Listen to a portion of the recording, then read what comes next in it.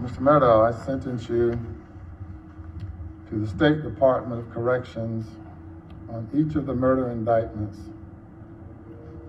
in the murder of your wife, Maggie Murdaugh. I sentence you for a term of the rest of your natural life for the murder of Paul Murdaugh, whom you probably love so much.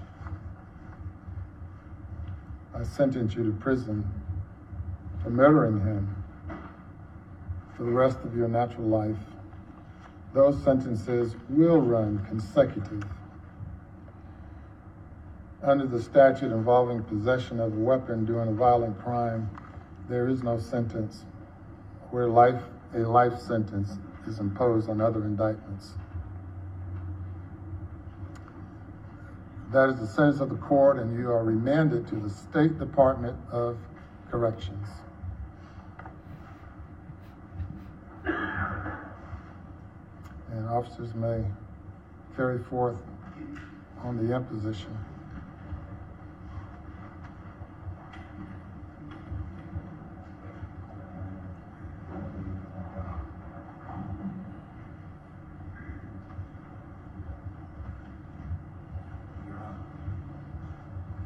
Welcome to Ford in Vegas, a true crime podcast for the ages with two friends who hate each other. It's just Ford right now. I just wanted to pop on here and do a quick touch base. We got the verdict yesterday, which we did a show. Don't forget to check that one out. We talk in depth about Alex Murdaugh, a case that we have been covering for 7 months, on and off. For 7 months. So we put a bow on the case part last night. Be sure to check that video out. But I wanted to come on here real quick and talk about the sentencing. And you heard it right there at the top. Judge Newman, as I predicted on the show that we posted last night, that he would get 2 life sentences for each murder.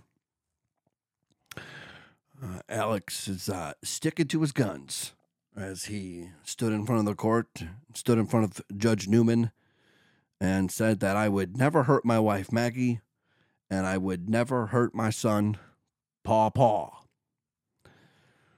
Buster was there, of course, remaining emotionless as ever. And that's it. That is the bow, the final chapter. The book is closed on this part of Alex Murdaugh's crimes. I believe they're still going to probably do something with the financial stuff, even though he has openly admitted to stealing the money. But a maximum sentence. He could have gotten a minimum of 30 years or a maximum up to a maximum of life. And I'm glad that's what he got. That's what he got. The sentence was read after a long speech from Judge Clifton Newman, that saint, who said it was heartbreaking to witness his former colleague's spectacular fall from grace as it played out in the media over the last year and a half. When will the lies end? Newman asked Murdaugh, who previously admitted, as we know, on the stand to lying, and he has been lying this whole time, but now he's telling the truth that he did not kill Mags and Paw. Murdaugh again repeated in court that he would never hurt his wife and son. Newman said, "It may not have been you. It might have been the monster you had become. You take 50, 60 opioid pills a day. I've seen that before.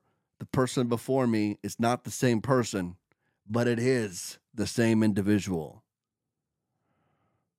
So there you go. And this guy here, this guy drives me nuts. I'd like to talk to this guy, Joseph McCulloch Jr., a Columbia, South Carolina lawyer. By the book, he is smarter than me. Not even going to deny it. He has more book smarts. He is smarter than I am. Him and I have two completely different life experiences. But for him to say, quote, I expected much more deliberation after 6 weeks of testimony and all that evidence.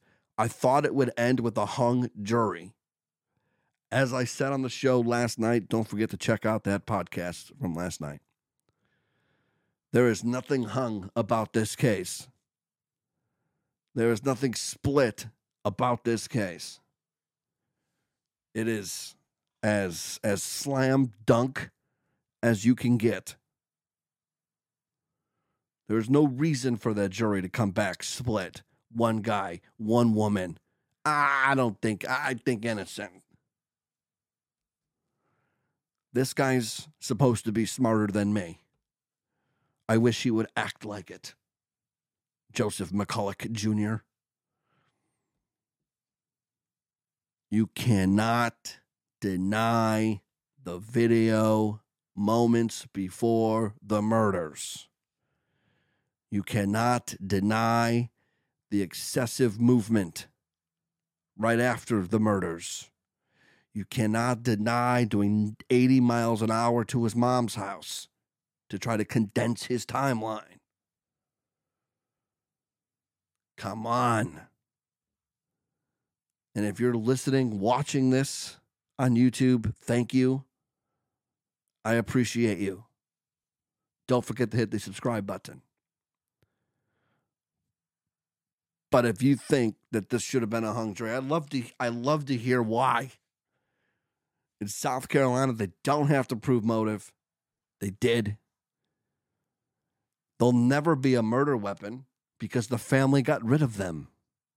Or Alex got rid of them. This was a slam dunk.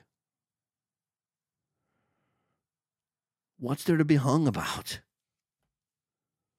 Come on. I'm glad that we could finally put an end to this Alex Murdaugh saga. That is, of course, until he has his day in court for the financial crimes, which I'm assuming would be one court date because he already admitted to doing it. Where does this lead Buster? I don't know. If she was still alive, I'd say a 2020 interview with Barbara Walters, but Wawa's not here anymore. So I don't know where this ends up. Maybe he ends up with George Stephanopoulos on Good Morning America. Maybe Buster ends up in a Netflix documentary. I don't know. Maybe we never hear from Buster. Maybe we'll never know if Buster thinks his father did it. If Buster's a smart kid, a smart adult, he's 26. If he's a smart adult, he knows that the old man did it. We all know that the old man did it. So we're going to put a nice little bow here on the Alex Murdaugh saga. A saga that we've been, like I said, covering for 7 months, on and off. It's now over. He is serving 2 consecutive life sentences for murdering his wife and his son on June 7th of 2021. Alex Murdaugh, may you rot in hell.